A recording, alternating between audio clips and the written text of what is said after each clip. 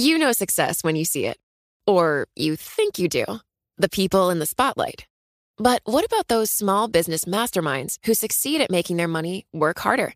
They do that by having a business bank account with QuickBooks Money, which now earns 5% annual percentage yield. Making your money work as hard as you do? That's how you business differently. Learn more about QuickBooks Money at quickbooks.com/5APY. Banking services provided by Green Dot Bank. Member FDIC. Only funds and envelopes earn APY. APY can change at any time. The countdown has begun. From May 14th to 16th, 1,000 global leaders will gather in Doha for the Qatar Economic Forum powered by Bloomberg. Join heads of state, influential ministers, and leading CEOs to make new connections, gain unique insights, and uncover valuable opportunities in one of the world's most rapidly rising regions. Request your invite for this exclusive event at QatarEconomicForum.com. Well, now it's time for our daily Bloomberg Law Brief exploring legal issues in the news. And today, Bloomberg Law hosts June Grasso and Greg Stohr discuss a lawsuit challenging President Trump's ability to block users on Twitter. They speak with Sai Krishna Prakash, a professor at the University of Virginia Law School, and Stephen Vladek, a professor at the University of Texas Law School. Steve, the group of 7 Twitter users range from a former police officer to a writer. Tell us the argument that the First Amendment group is making on their behalf. Sure. I think the basic gist of their claim, June, is that the president's Twitter account is part of his job responsibilities. It's a public forum. It's a place where he hands down official statements. It's a place where he disseminates news.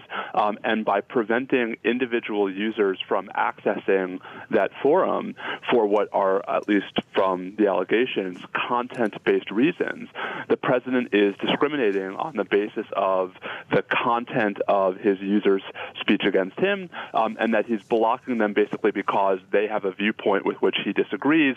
In a normal context, if a government official were shutting out particular speakers based on their viewpoint, that would receive the highest scrutiny under the First Amendment and would typically be struck down by the courts.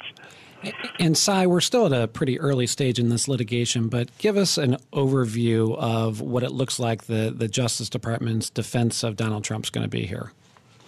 Well, the Justice Department filed a letter with the court and basically made two different claims. One was that the website is not a public forum. The president had this Twitter account before he was president. I presume he'll have it after he's president, and he's using it to communicate with people, but it's not an official website or official Twitter handle for the government. There's a separate White House Twitter feed for that. And then they're separately saying, and Stephen's very familiar with this, they're separately saying that you can't enjoin the president under some Supreme Court cases going back to right after the Civil War. You can't enjoin the president in his official duties. And so they're saying, one, it's not a public forum, contrary to what the plaintiffs are saying, and two, even if it is, you can't tell the president to stop blocking these people from his Twitter account. That's Sai Krishna Prakash, a professor at the University of Virginia Law School, and Stephen Vladek, a professor at the University of Texas Law School, speaking with Bloomberg Law host June Grasso. You can listen to Bloomberg Law weekdays at 1 p.m. Wall Street time here on Bloomberg Radio. And that is this morning's Bloomberg Law Brief. You can find more legal news at BloombergLaw.com and BloombergBNA.com. Attorneys will find exceptional legal research and business development tools there as well. Visit BloombergLaw.com and BloombergBNA.com for more information. The countdown has begun. From May 14th to 16th, 1,000 global leaders will gather in Doha for the Qatar Economic Forum powered by Bloomberg. Join heads of state, influential ministers, and leading CEOs to make new connections, gain unique insights, and uncover valuable opportunities in one of the world's most rapidly rising regions.